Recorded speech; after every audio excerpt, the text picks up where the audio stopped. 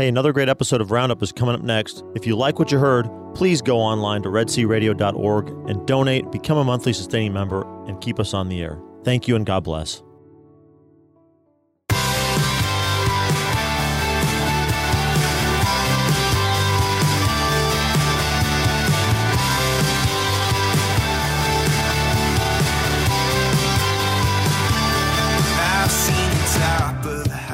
Howdy, good morning, and welcome to Red Sea Roundup.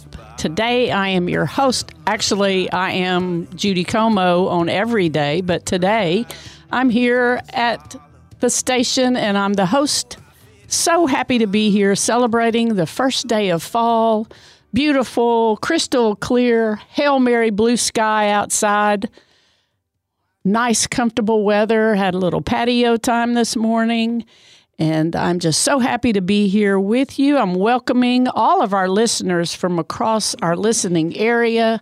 If you're here in the Bryan College Station area listening on 88.5 KEDC, all our friends over in Central Texas, KYAR 98.3, and KINF 107.9 in Palestine. I'm here with the head guys, both of y'all, Thaddeus Romansky and Dennis Maka. Good morning to both of y'all. Good morning, Judy. Good morning, Judy. Y'all, how about some South in our mouth today? Great to see you. Great to be seen. Missed you guys. We had the whole month of August of not seeing each other. It's been a heck of a month. Yes, it has. But we're here. If you're going to stick around for the second portion of the show, Thaddeus is going to be my guest. We're going to reboot, the Thaddeus reboot. That's what I told Barbara this morning. Revisit a talk that we had 2 months ago about the Catholic Church and history, and then we're going to take off from the Catholic Church here in the United States since Vatican II. So would welcome any calls or comments or questions during that time. You can do that at 855-683-7332. Any of my posse can surely text me a question, and if I happen to look down at my phone, I will relate that question and open it up for conversation. Yeah, that'd be great. You bet. So I want to invite Thaddeus and Dennis to join me and our listening audience in our prayer to St. Joseph this morning. Year of St. Joseph. Year of St. Joseph, celebrating. So we pray in the name of the Father, and the Son, and the Holy Spirit. Amen. O blessed Joseph, faithful guardian of my Redeemer, Jesus Christ, protector of your chaste spouse, the Virgin Mother of God, I choose you this day to be my special patron and advocate, and I firmly resolve to honor you all the days of my life. Therefore, I humbly call on you to receive me as your adopted child, to instruct me in every doubt, to comfort me in every affliction, to obtain for me all the knowledge and love of the Sacred Heart of Jesus, and finally, to defend and protect me at the hour of my death. Amen. Amen. In the name of the Father, and the Son, and the Holy Spirit. Amen. Amen. Want to talk about a few things that are going on here in Bryan College Station. Coming up this weekend, we will join St. Thomas Aquinas in their yearly, I guess it's yearly. Wow, Aquinas Fest. Aquinas Fest. Back. Yes, indeed. So it's going to be September the 24th, 25th, and 26th. We have games, family fun, live auction, bingo. I think their meal, that's one of the meals that's going to be served is a fish fry along with hot dogs and burgers. Lots of information at their website, or you can call St. Thomas Aquinas for more information. STABCS. Boy, some of these websites are a little difficult. St. Anthony's has to have that S in there or you won't get to their proper website. So stabcs.org/Aquinas Fest. So I know they would love to. It's going to be a beautiful weekend and lots of fun. I've not attended that festival before. Either of you guys? Yes, I have. And we've done a number of times. We've done a live broadcast from Aquinas Fest.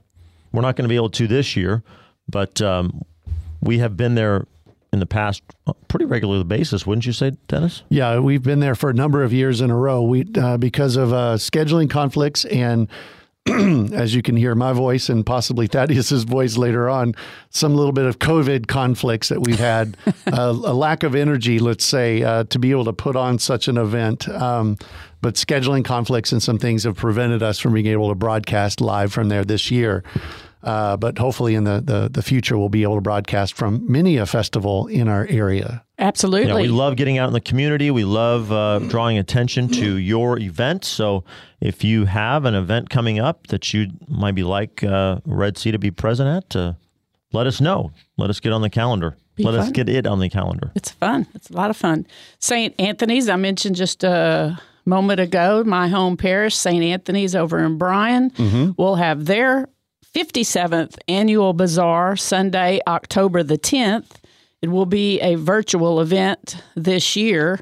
We'll have online bidding for the auction. You can get all that information at St. Anthony's Facebook page or their website.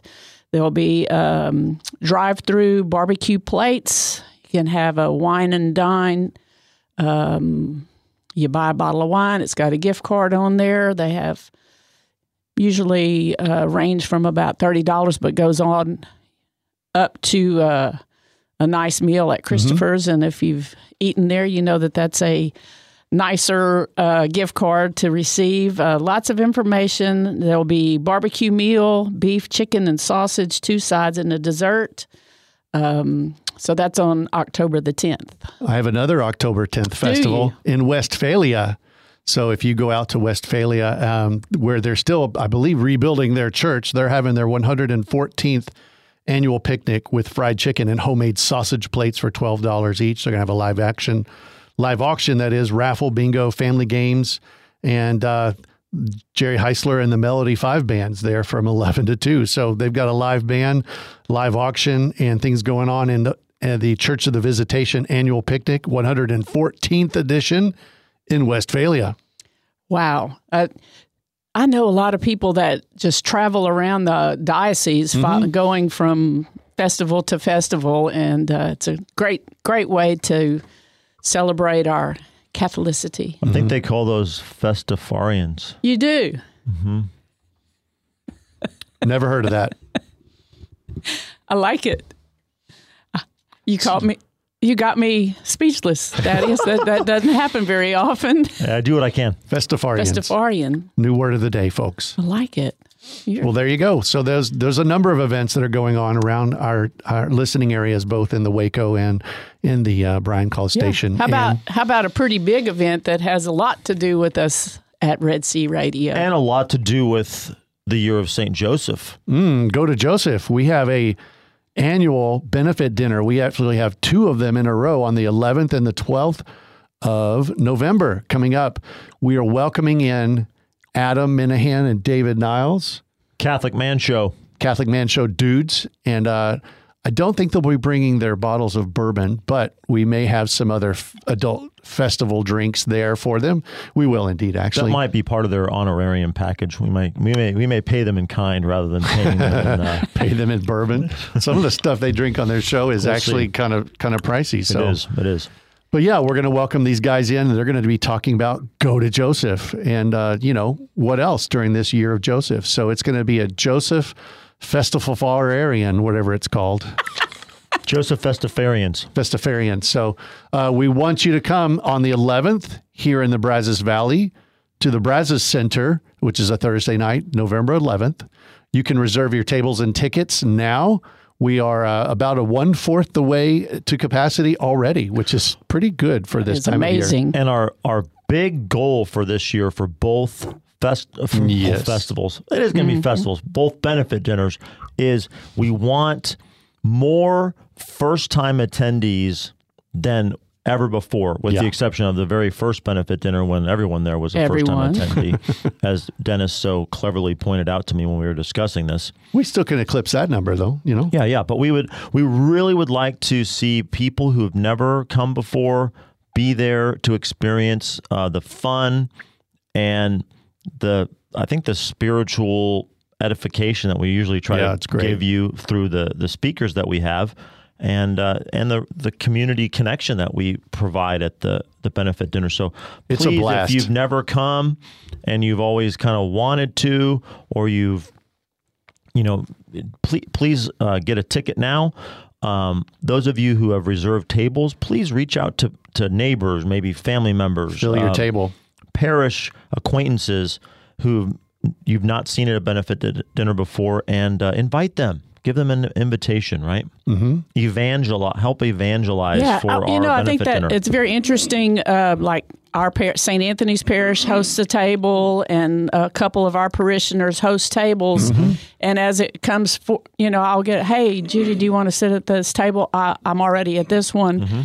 That's what 8 people sit at a table. 8 per table. I think there's a few more people in your parish than 32, 34 people.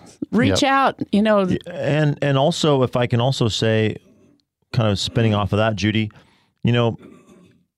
give your pastors, your priests, invite them to your table. Invite your deacons. More clergy, the better. They're not going to have to work that night.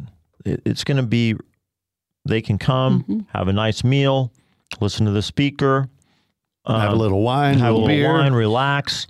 They don't have to be on that night. Yep. Invite them to come. We'd love them to be there. And likewise, we also have the next day, our benefit dinner in Waco. We're going to do back-to-back this year, folks. So it's the first time. What? Yeah, I forgot to tell you that. Back-to-back? Yeah, so we're going to have to be on our A game those days. So back-to-back, November 12th is our benefit dinner in the Waco area. It's going to be at the West KC Hall again this year, and we hope to pack it again this year. We got tables of 8. If you can't afford a table, we've got individual tickets that are now available as well. If you go to our website at redcradio.org, red, then the letter C, radio.org, you click on Adam and David's picture of them giving each other a toast on our front page, and you can click that picture and go straight to our benefit dinner information. Also, go to our Facebook page, our Instagram page, the post for the benefit dinner, pinned to the top. It's pinned right there. They're giving each other cheers. Yep. You can go to our app, and it's on our app, our Facebook section. You can click on it there. So lots of ways to get to it, folks, but it's only one benefit dinner, and we hear it's the funnest in town. I agree. We want new faces. I agree. Love to have new faces. I'd like to talk about a saint that I've been looking forward to this date for a couple of weeks now for a couple of different reasons. I was introduced to St. Padre Pio as a teenager. Had never heard much about it, but my great aunt had a devotion to Padre Pio, who actually met him, went to confession to him, and did a lot of work her entire life to promote he devotion. Heard her confession? He heard her confession. She had a first-class relic, a pendant that had a piece of a scab from the stigmata that she wore around her neck. That's amazing. And so I was just grateful to know about this powerhouse of a saint. And as many saints do, there's so much to know about him. It was really hard to narrow this down. But the reason that I've been looking forward to this date tomorrow is that our office manager, Caitlin Brightwell, will deliver our little tater tot tomorrow morning, and we knew that it was falling on this, so I've been asking for his intercession. If you don't know much about St. Padre Pio, he was a friar, a priest. He received the stigmata at a very early age, and the stigmata is the sufferings of Christ on his hands, feet, side. A lot of his life was weak from having those open wounds. He had the gift of bilocation. People stood in long lines to go to confession to him, and he would sometimes say, "Come back when you're really serious about confession, because I know you're not telling me everything." So we asked for his intercession for Caitlin and all safety of her delivery tomorrow morning, and this is one of the many prayers of St. Padre Pio. May Lord Jesus comfort you in all your afflictions, may assist you in dangers, watch over you at all times with his grace, May he make you always dearer to his divine heart and always more deserving of paradise. Amen. Stick with us. The Thaddeus Romansky on Coming after up. the break.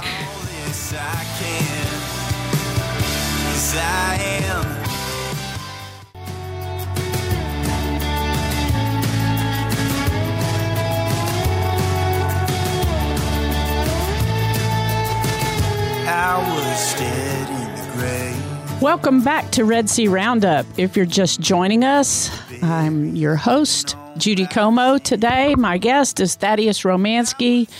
I'm so happy that we're going to revisit a couple of things that we talked about a couple of months ago. Thaddeus was gracious to come to my Bible study, and as I understand, they were a little too chatty that you didn't get to complete everything that you wanted to. They were very eager participants. They asked a lot of questions. Right. It wasn't like they were just being distracting. It was great questions. And there might have been one paper airplane that flew through the air, but I don't think that was it. Okay. Well, we're going to not have that today for sure. Okay. That I can assure you of. Thank you. But so just, put your hand up if I'm asking you too many questions so we can power through this. But today we're going to revisit a little bit about the Catholic Church prior to Vatican II here in America, right, and then move on to lots of information about the Catholic Church since Vatican II. So welcome. Thank you for being here. Yeah, I'm glad to be back. I thought I'd first throw out here that James, the letter of James, chapter 3, verse 1.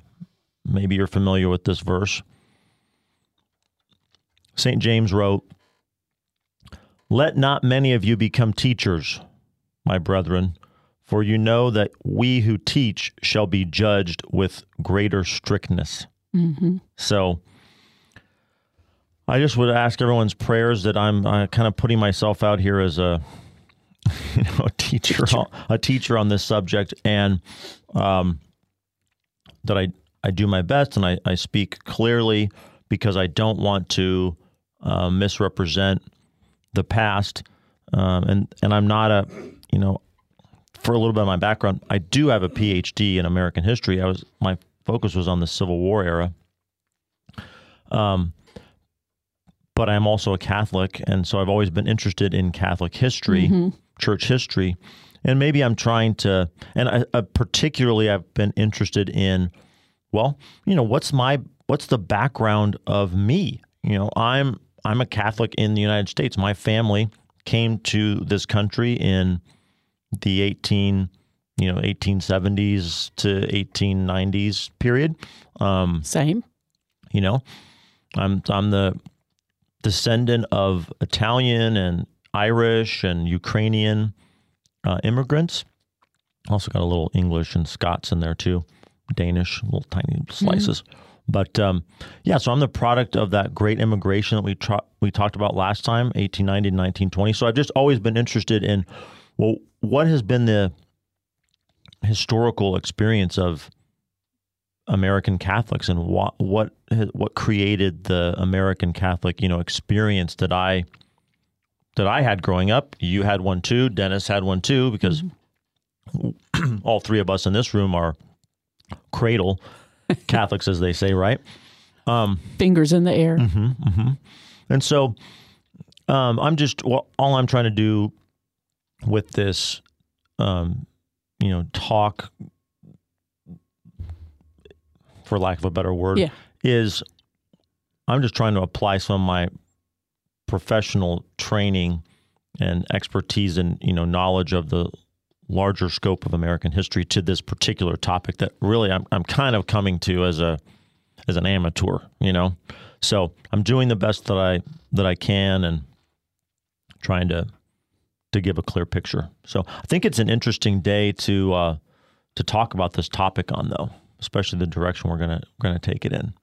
Oh, I agree. I think because sometimes when our faith and actual history that's not coming, history from a secular standpoint, a lot of times people have questions, all the way back to Jesus, but there's actual historical documentation of, yes, this guy died, and then, the resurrection or things like that. Right. So history supports our faith in so many ways, but most certainly for people who are my age, I just turned 64, so I recall when Vatican II took place. I mean, I didn't know it had a name at the time, but I do recall all of a sudden the priest was facing us and the changes in the actual, how it affected me here in the parish. Right, that experience, your experience of your Catholic faith changed, and it changed pretty quickly compared to most of your experience up to that point had probably been characterized by stability, right? Sameness. Yeah, for sure. Yeah.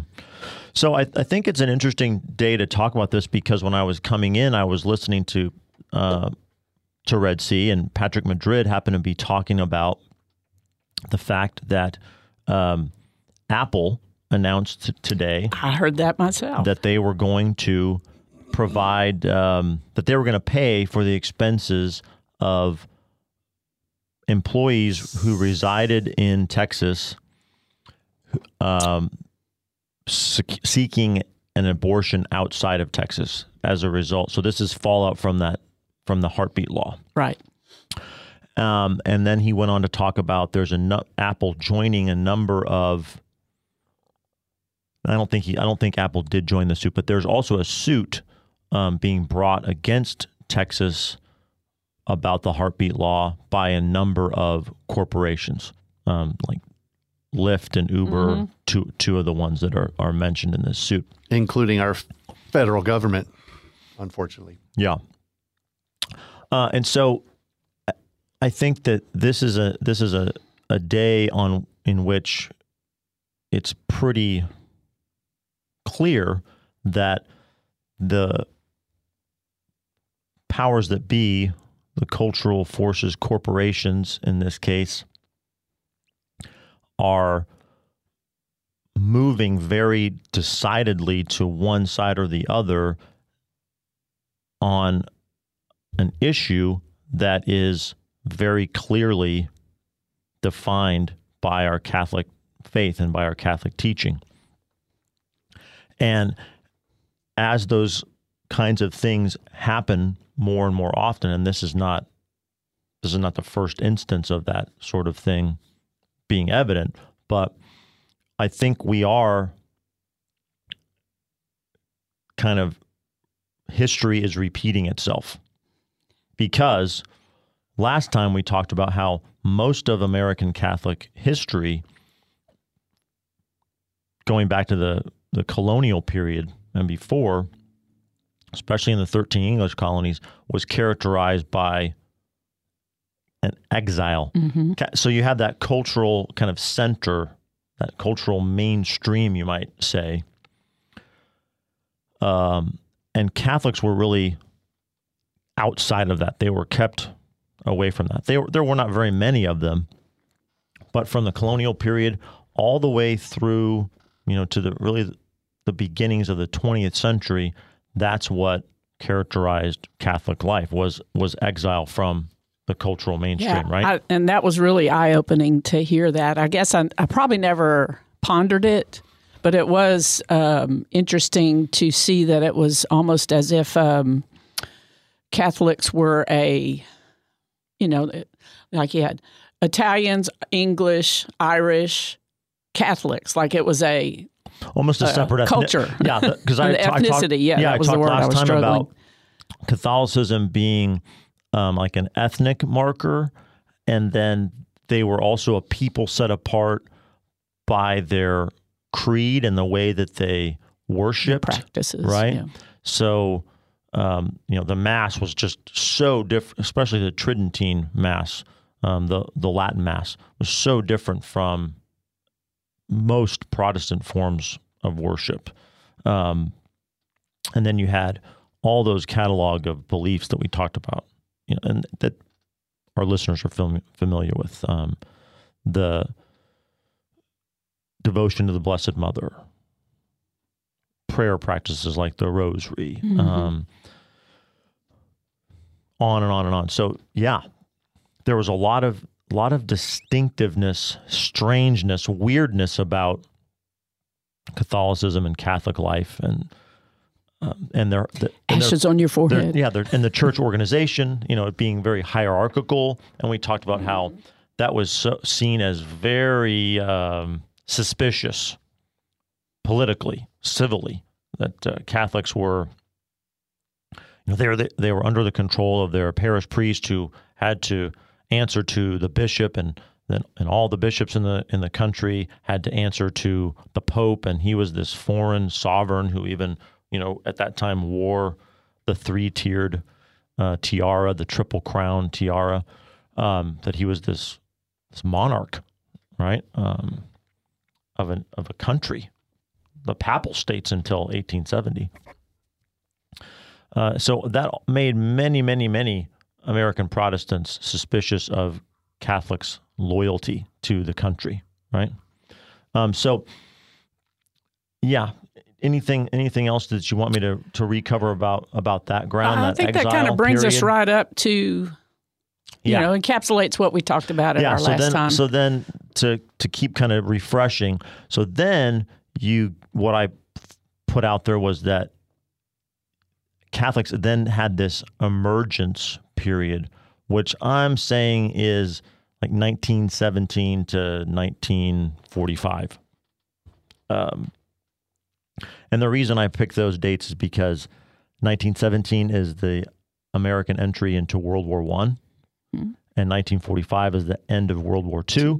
And World War I, the Great Depression, and World War II, those were the three kind of earthquake events that made up this emergence period. And that was that, if you remember, that was that idea that those three events, because of conscription and everyone being encouraged to pitch into the war effort in World War I, and then even more so in World War II, and then in between them, the Great Depression, everybody was affected by the Great Depression. Everyone's standard of living was lowered. Everyone's wealth was diminished.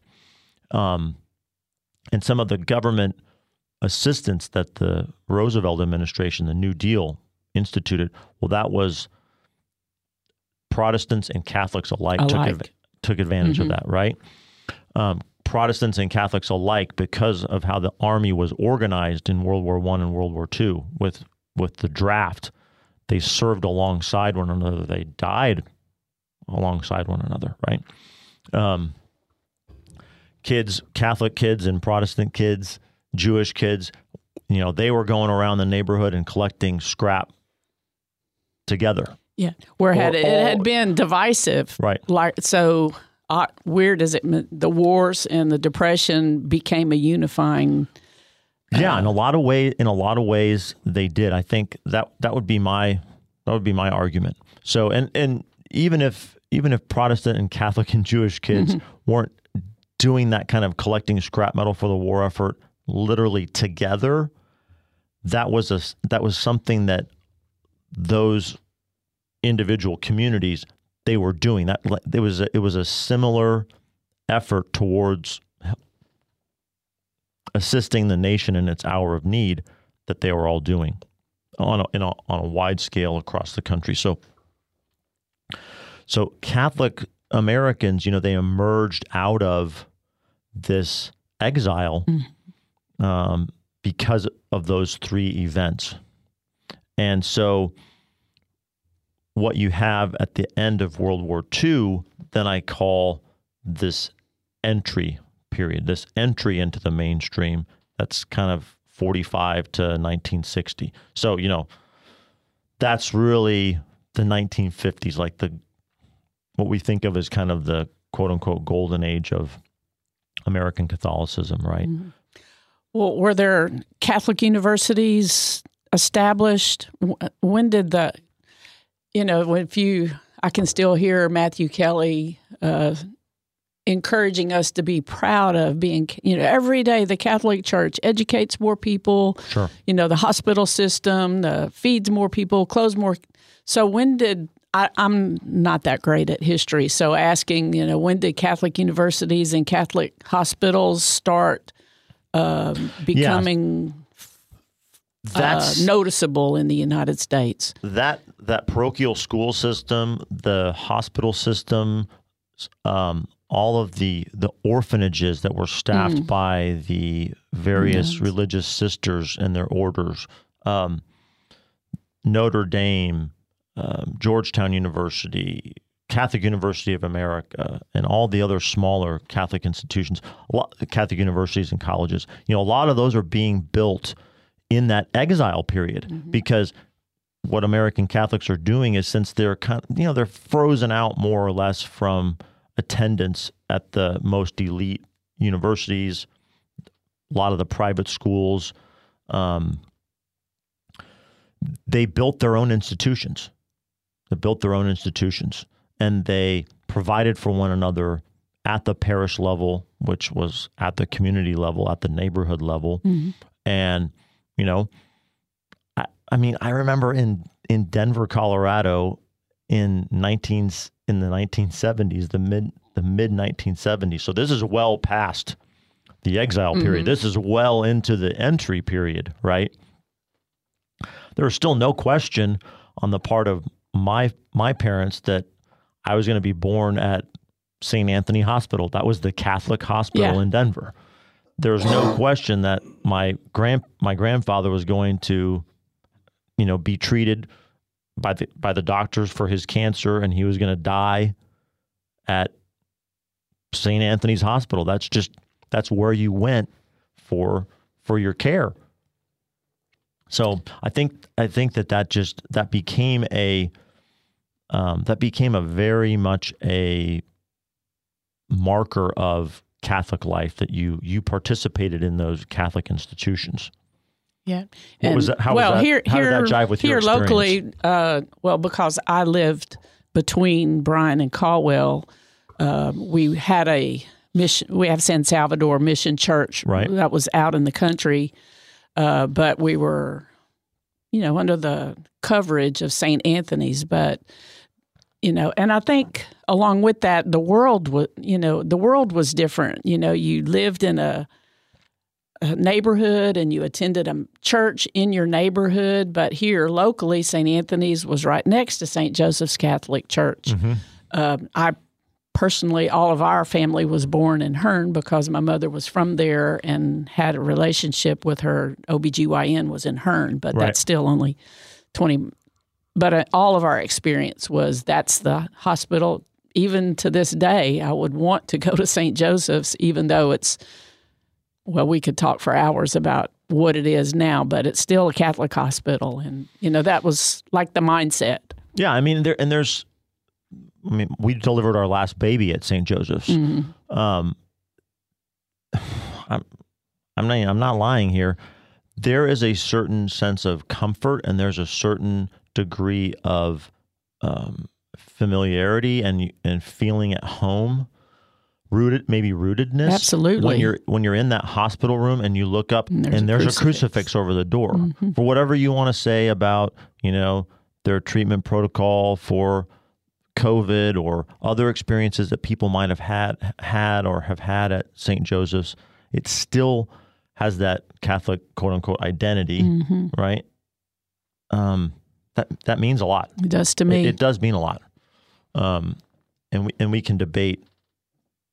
We could debate that with somebody else who might have a different perspective. But I think so. Yeah, that great web of Catholic institutions across the country, that's all being built in that exile period. And it's still, and then they're still even coming of age in the emergence period, and are part of what made possible the entry into the cultural mainstream that I was just mentioning. But when you get to everything is capped. That entry is capped off in 1960. Why did I pick 1960? I'm going to put you on the spot. Here in the United States, I would say because of President Kennedy. Exactly. Yeah. So John Kennedy, first Catholic elected as president. I think we talked last time about Al Smith's candidacy in 1928. He was the first Catholic candidate of a major party, Democratic Party. And we talked about the just out and out anti-Catholic bigotry from the KKK and other anti-Catholic forces against his candidacy. And that was part of what torpedoed him. But 1928 and 1960, it's a very different world, right? You bet. Very different world. 1928 is on the cusp of the Great Depression and before World War II. And so the country goes through the Great Depression and World War II, everything that I explained in that emergence era, and sets up Kennedy. And Kennedy is a product of that seismic event of World War II that capped off the emergence era, right? He was young, he was good looking, but more veteran. Right, exactly. Yeah. He was a Navy veteran, Purple Heart winner, decorated. He had written his story of the PT-109 had been made into a movie. He had written I think he talked about his experience in his best-selling book, Profiles in Courage, where he went through, I think it was 12 stories of courageous, moral and physical courage through history that he covered in that book. Remember that he was from a very wealthy, influential Boston family, the Kennedys. His father, Joseph P. Kennedy Sr., prefigured Kennedy's rise, and he was kind of an early indicator of this emergence entry dynamic. Maybe people don't know, but Joseph Kennedy was Franklin Roosevelt's ambassador to Great Britain during the late 1930s, early 40s, when everything with World War II, the lead up to World War II is happening. So there is a Catholic in a Democratic administration with a pretty high profile, pretty important position. He's not the ambassador to the Holy See, to the Vatican. He's the ambassador to the United Kingdom, which is a Protestant majority country. Great. I want to remind our listeners that this is a live program, and if you'd like to join in the conversation with Thaddeus and I, we'd love to have you call in. You can do that at 855-683-7332, and we're about in the middle of our talk about the Catholic Church in the United States since Vatican II, and a couple of points that we have talked about is the election of John F. Kennedy as our president in the 60s, and all of that kind of parallels with Vatican II and the changing of the church as I knew it as a child and other people my age. And I often kind of wonder, because, I was 8 or so, the most recent times we've had some new translations, updates to our Catholic faith. We've been told about it. Communication and information is out there for all of us. And if you're an intentional Catholic, you're kind of studying those kind of things and with your spirit and also with you. And now back, why did that happen? But I wonder how much teaching and explanation came down through the parishes to the congregations, because for me it was just one day it was this way and the next day it was the other. So I wonder. So that's going to be part of my 2 words to talk about the Vatican Council, the Second Vatican Council, are expectations and experience. And that what you're talking about is that experience piece, that Catholics at the parish level, on the ground, in their normal experience, like in some cases, it was literally overnight that, a parish went from having Vespers on Saturday evening one weekend, and then the next weekend, there wasn't Vespers anymore, which is evening prayer, like right. communal evening prayer. That used to be a very widespread, common devotion, parish devotion. And that largely disappeared as the 1960s went on. Remember, Vatican II is 1962 to 1965. So it opens right in the middle of John Kennedy's presidency here. And just a little side note, the council opened 2 days. I didn't double check this before I spoke this morning, but I believe it was 2 days before the announcement of missiles being shipped to Cuba. So it was 2 days before the beginning of the Cuban Missile Crisis in 1962 was the opening of the Second Vatican Council. Oh, wow. Yeah. And I want to do more research into, gosh, how did that traumatic, anxiety-producing experience of the world might be literally coming to an end through nuclear war, what did that do to the attitudes, the priorities of the bishops that were assembled at the council? I mean, there's a big emphasis in the council documents on the brotherhood of man, the need for world peace, the need for religious dialogue. And maybe it was more important in shaping the vision of the council than maybe we know.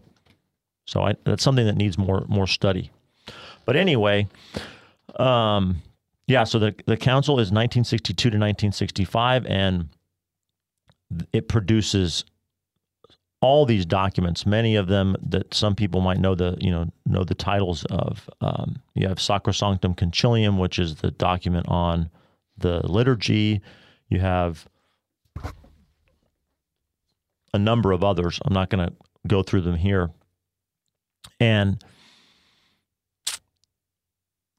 even though those documents, if you look through them, they don't mandate the changes that people experienced and saw in their everyday life. But that other piece, expectation, there was a lot of expectation amongst American Catholics, priests, different, the bishops, Catholic intellectuals, that this this council was going to do a lot to reform the faith, to update it. And so these expectations were positive. There was a wing of the church that wanted reform, revision. That's kind of going on change. Right now too. Right. And there was a wing that was not was looking at these changes, these expectations with trepidation. They were worried expectations. The documents, which are church councils are in the documents that they produce, did not produce these sweeping wholesale changes. But then how these decrees actually got lived out in dioceses, in parishes, that experience, that was a very different piece. Yeah. Well, I think we are so narrow-minded as humans and as parishioners and as people in the diocese, because we just think it only affects us. But when you think about Vatican II took place, and these papers came out to be applied to the whole world, not just the United States, but then things came to the United States, and it was applied as it affected us. But it was meant to apply to the whole universal Catholic Church.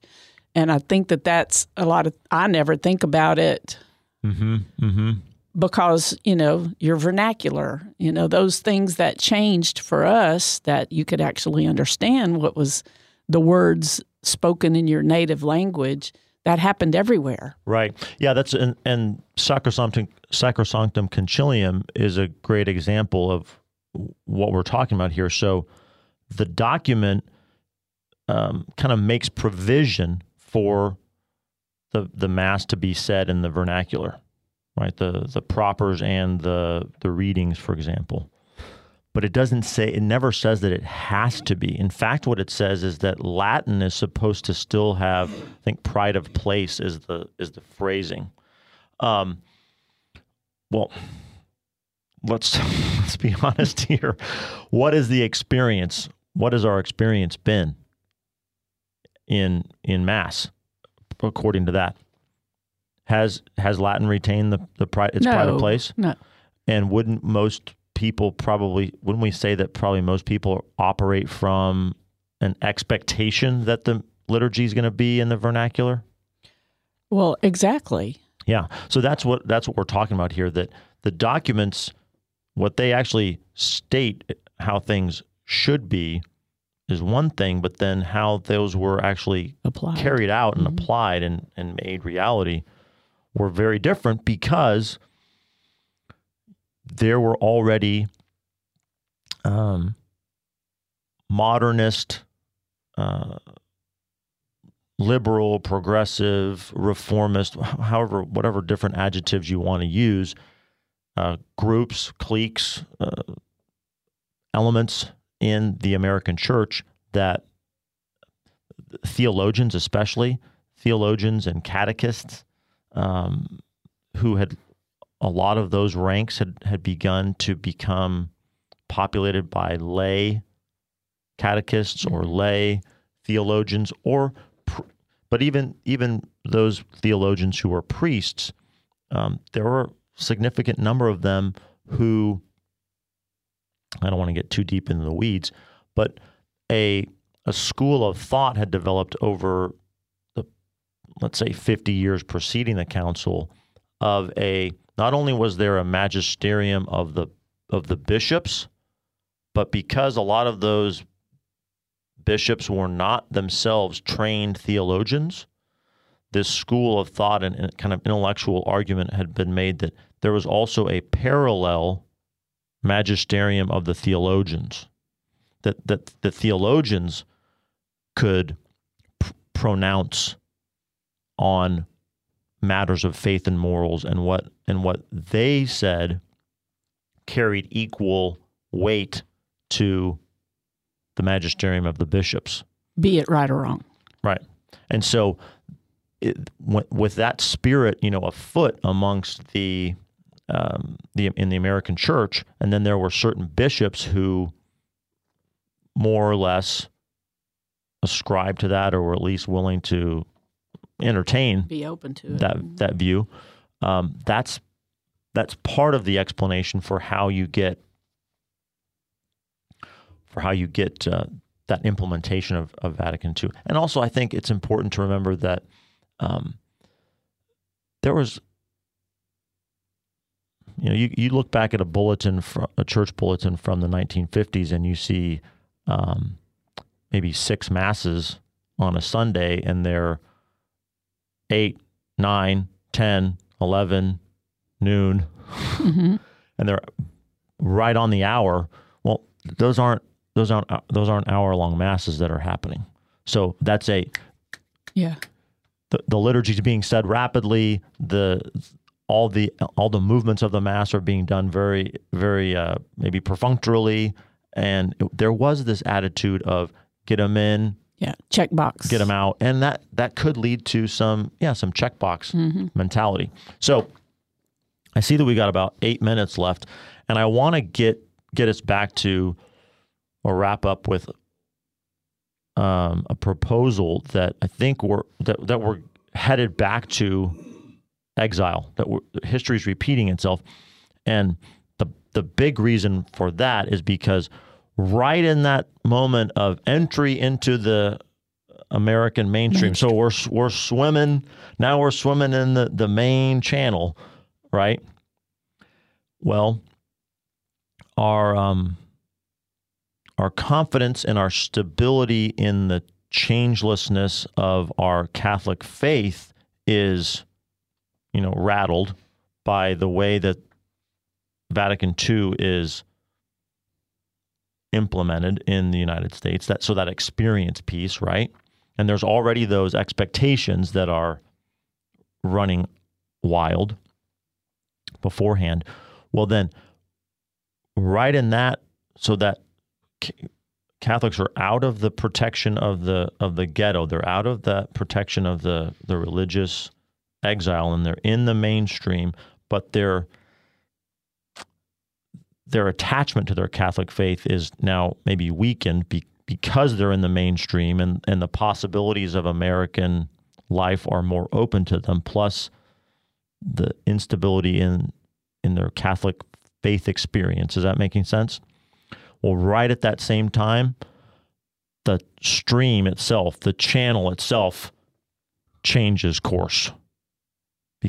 So that's the cultural and social changes of the 1960s and 1970s. So I'll just throw some of these out here. Right on the heels of the entry, you get ban on prayer in public schools, Engel v. Vitale, 1962, same year as the opening of the Vatican Council.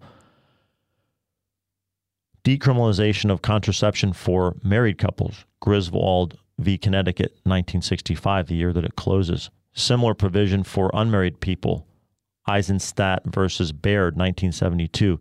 Legalization of abortion, Roe versus Wade, 1973.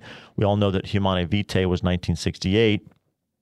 There was a lot of same kind of expectations about Humanae Vitae, that Pope Paul VI was going to provide for contraception. Instead, he maintains Catholic teaching on that, and that set the theologians ablaze. Okay.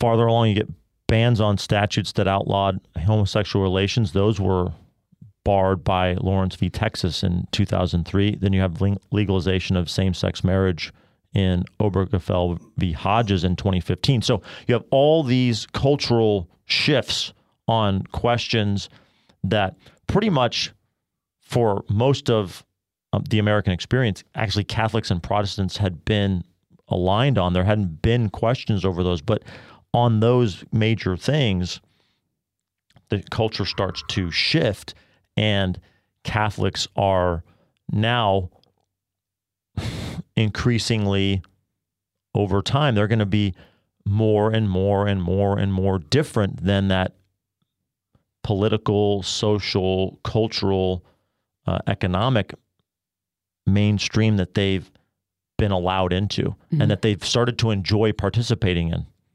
right?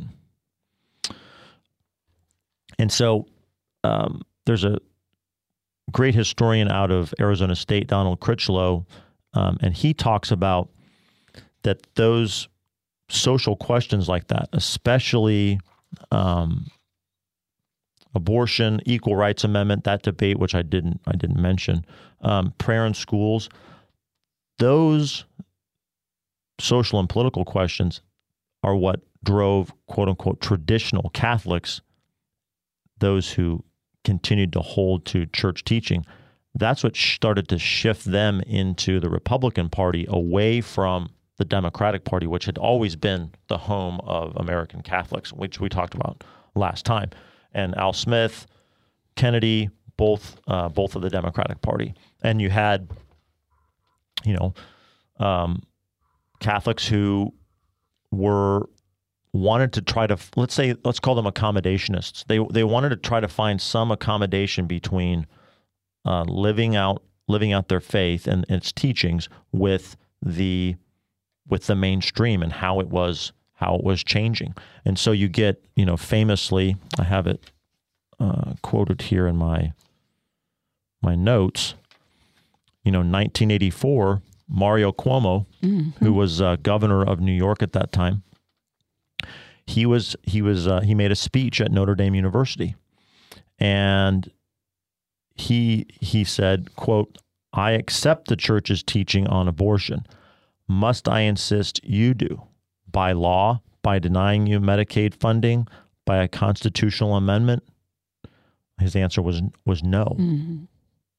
And so I think that's part of where you start to see this great divide in the American Catholic Church is all a product of this cycle of exile, emergence, and entry, and then we're going to lose the E theme, but then disruption, and then finally now probably a movement back towards some kind of exile. It's not clear what that's going to look like, but that seems to be what's maybe on the horizon. That was a long.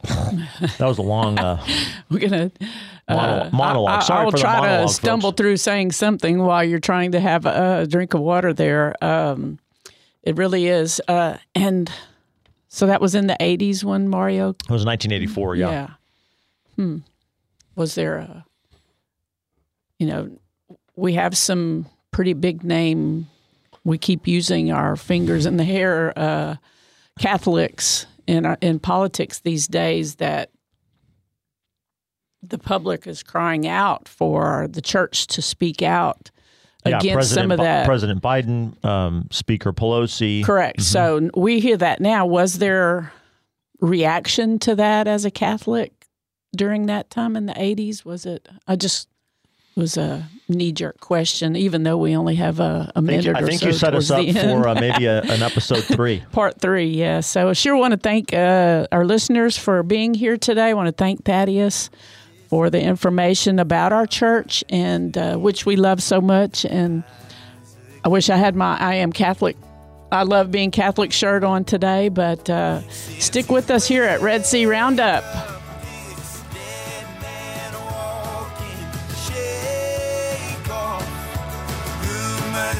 Talking